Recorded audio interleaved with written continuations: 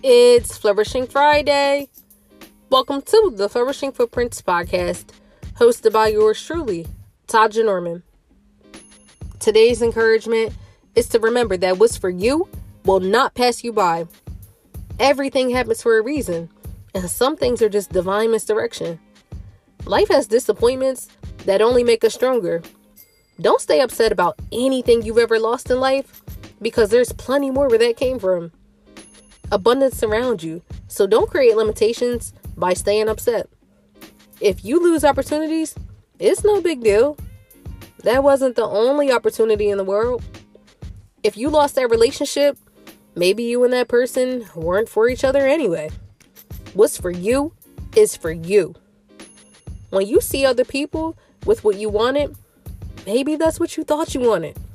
Never get jealous, because you don't know what's going on behind closed doors in others' lives.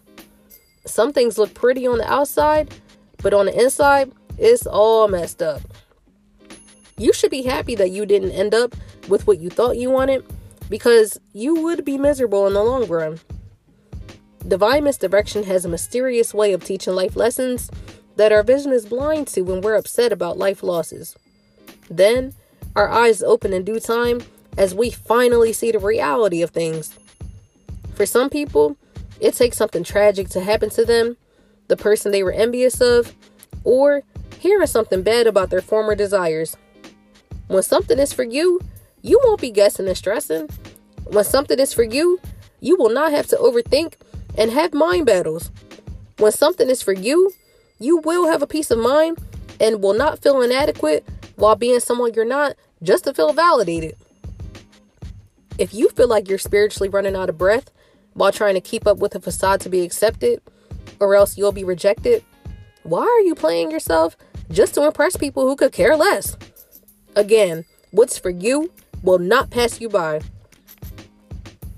My self-care flourishing fact for today is to release any depression, overthinking, and negativity from losing things that passed you by. It passed you by for a reason, because everything enters your life for a season. Let those burdens go, and remember that what is for you and only you. You are worthy of vibrant living, growth, and eternal happiness. Thank you for tuning in with your host, Taja Norman.